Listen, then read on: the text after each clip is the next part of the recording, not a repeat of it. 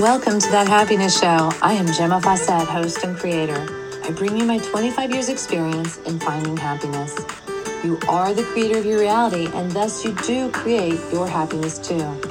This is no longer about chasing the dream, but learning to stand in your power and receive. I am frequency expert, artist, teacher, and grateful mommy, here to guide you with the tools, ideas, and education around raising your frequency, learning to be present, and finding the happiness you deserve.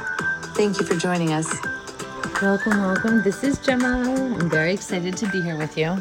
Don't even have a drink today, but I do have some water. Today, I just really had this image pop into my head. And it was a friend of mine who loves to work. And actually, I know a couple people like this. And I mean, loves to work, like thrives on it, like can't help themselves, but they dive in and they just do it with joy. And I know I've had many moments like that where I jump in and do it with joy, but it's not as often as I see these friends. And I was wondering, what is that difference? Like, what makes that possible? And I think it comes down to doing what you're passionate about. And there's those have to do's and there's the what I want to do. And when we can put those together, right, I think it makes a difference. So both of these friends of mine who I watch do this, they are both guys. And so they may not have the mommy gene, even though one of them does have a child. So then I'm curious, like, well, do men have an easier time doing this than women? And are women conditioned out of it?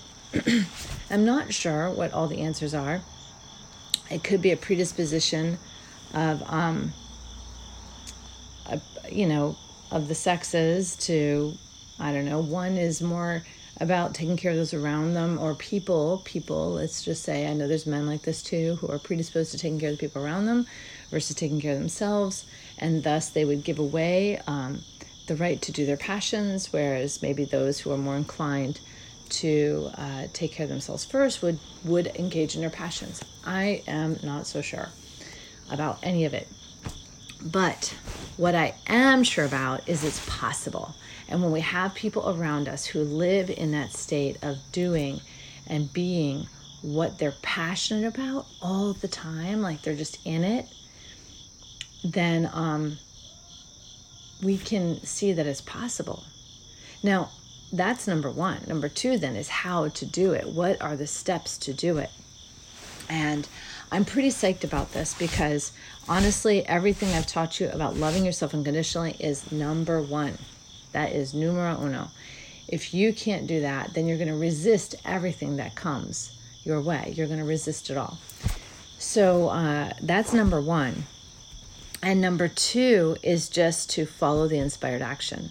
Because when I follow the inspired action, I'm always in the perfect place, in the perfect time, in the perfect moment, with the perfect opportunities happening, with the perfect people showing up. And it's just wonderful. Now, when I think about the work these people do, it's a very physical work. And for myself, my work is very physical too. And my art is physical. My teaching is physical. My working on my homes is physical. The working with my daughter is a physical thing. And music. And it's not so much... But it doesn't mean that it couldn't be something else. Like there are people, and this woman was telling me yesterday, night before yesterday, how passionate she was about helping people with computer systems and doing that, and she could do it, and she learned how to do it, and she loves doing it, and it's a creative process for her. And I thought that was fantastic. I like to get my hands dirty. I love to touch things. I love to use my physical senses. So, but it was awesome, and there's just so many ways to do it, but I think we have to shift away from the responsibility and into the passion. Because when we think we have to do all the responsibility first, the responsibility will happen, but it will happen in harmony, like an imbalance with life. So when we're doing what we're passionate about, and we're moving into our calling. I better get some water. I'm getting so dry. So when we are moving into our calling through our passion, we are excited to get out of bed. We are excited to move forward with the day. But we're not excited like that when we wake up dreading the responsibilities ahead of us. So if that becomes your focus, that you have to do 5 hours of responsibility before you can do, squeeze in your 1 hour passion, it's going to fall flat. But if you can engage full head on into these passions, right? Every day, every moment. And I remember that's when I used to leap out of bed because I had projects awaiting me. And that's the thing. It's like having projects in your life, in your world that exist for you. And maybe, just maybe, this epidemic put people in a position to have these projects at their fingertips again, projects that really called to them. They weren't just for their boss, it was for them. It was their life, their home. When I hear one of my friends like just doing these little projects on the side that have no real meaning other than aesthetic, it's just like, wow, like it blows my mind that he took the time to do it and thoroughly got satisfaction out of it. And I have that too. But I think what happens is when we put responsibility first in our minds, it creates a resistance. And that's what I'm talking about. It's not that we don't do the responsibility. It's when we put it first in our minds, it gets in the way of doing what we love because there's resistance, and resistance throws us into the ego state, and the ego state is all about good and bad, and it's all about win-lose, and it's all about efforting and lack. And so we feel the lack of our passion then. We feel it. Whereas if we woke up and we didn't worry about the responsibility, we didn't think about the responsibility, all we thought about was what we were passionate about today, I can already feel a change. And I think we are conditioned to put responsibility first, but if we were conditioned to put our passions first, life would be very different.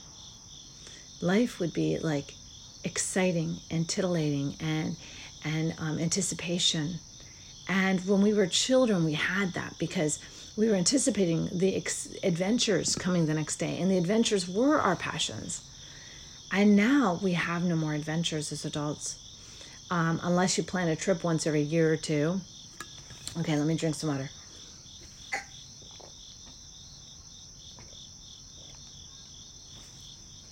I got this gorgeous blue flask, and I had got it from my Airbnb rooms way back. And it's just so beautiful. All right, so now we as adults are not engaging in passions the way we did. I mean, I think the epidemic nudged people back to get to some creative spaces, because I've got a lot of new students that I didn't have before because people were so overplanned. They were so responsible. They were so heavy with stuff for their children, and adults had no time for themselves. But it is time to make time for ourselves. It is time to follow our passions and create in our own lives, to create like what we're passionate about. And for me, it's building my retreat on the island, and it's living in beautiful spaces, and it's teaching. I love teaching art in ways that touch people, touch their souls. My friend wants me to change my name to Art for the Soul, and it's so much fun, and I think we're going to call it that on the island. But for now, in Jersey, it's Milltown Art. And that works. But it's funny because I get the right match of people coming into my place, and they're perfect for the style I teach and the techniques I teach. They're perfect for that. Oh my goodness. So let's see, where are we? We're doing great. All right, so if we were going to shift our lives, and if you wake up and you say, on a scale of 0 to 10, how excited am I to get up in the morning? Oh, this is a great little checklist. So on a scale of 0 to 10, how excited am I to get up in the morning? On a scale of 0 to 10, how well do I fall asleep at night? On a scale of 0 to 10, how would I rank the work I do during, like my job? How would I rank my job? On a scale of 0 to 10, how would I rank the time I spend at home when I'm not working? On a scale of 0 to 10, how much of my day is spent doing things I love? On a scale of 0 to 10, how do I engage in my relationships? On a scale of 0 to 10, how often do I get excited about what I do? On a scale of 0 to 10, how often do I celebrate accomplishment in my life? Now, if you look at these and you didn't have all 10s, if it's really high, look for your lowest thing. You'll know what to work on. But if you're all somewhere in the middle, then this is a pure indication that you're not doing what you're passionate about. It is pure indication. And if it's really low, it's definitely a sign, right? This is all a sign. Anything below 7s is a sign that we're not engaging in our passions. And anything above 7, you can just tweak. You have to do some tweaking in your life. But let's look at that. Let's look at, if it's below there, I have a feeling that you, like me, were highly trained to be a responsible human being.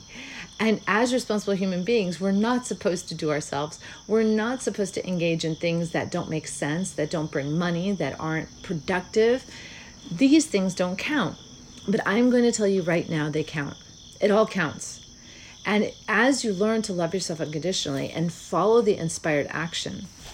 So the inspired action are those ideas and thoughts that light us up that we then push aside because they don't make sense right now. But I'm telling you, they make sense. They are the GPS system to navigate into our highest potential selves. So if it says, what about watercolors? And you're like, well, I've never painted. Well, there, you got in the way. Just go buy some watercolors. Just go buy some brushes. Just go buy some paper, right? And then once you do that, you'll get another nudge. It'll say, oh, check out this YouTube video. Or, oh, look, there's an art school. Or, oh, it's like there's an ad for something. Follow the little inspired actions. And you can always ask questions. This inspired action process is truly your higher self dropping ideas into your mind that you think are your own or you think are whimsy ideas, but they're not. They're coming from your higher self. So now communicate with your higher self. Say, now I got the art supplies. Now what? Now what? What do I do? Right? So this is how we follow inspired action. We nudge it along by following and doing what it asks us to do. Now, inspired action always serves the highest good of all. It's a beautiful thing. So, and it comes out of loving yourself unconditionally. So if you're angry, do not follow the inspired action. If you're jealous, do not follow the inspired action, because that inspired action will be coming out of your jealousy frequency. And that is not what you want to do. All that comes out of unconditional love serves the highest good of all. So when you're loving yourself unconditionally, you will be serving the highest good of all. How do we love ourselves unconditionally? We get present. Let's just say that. Today, I'm just going to simplify it by saying be present. Use your senses. Smell, feel, touch, taste, hear your environment purposefully without judgment. That is loving yourself unconditionally. Being present with all your senses without any judgment or expectation.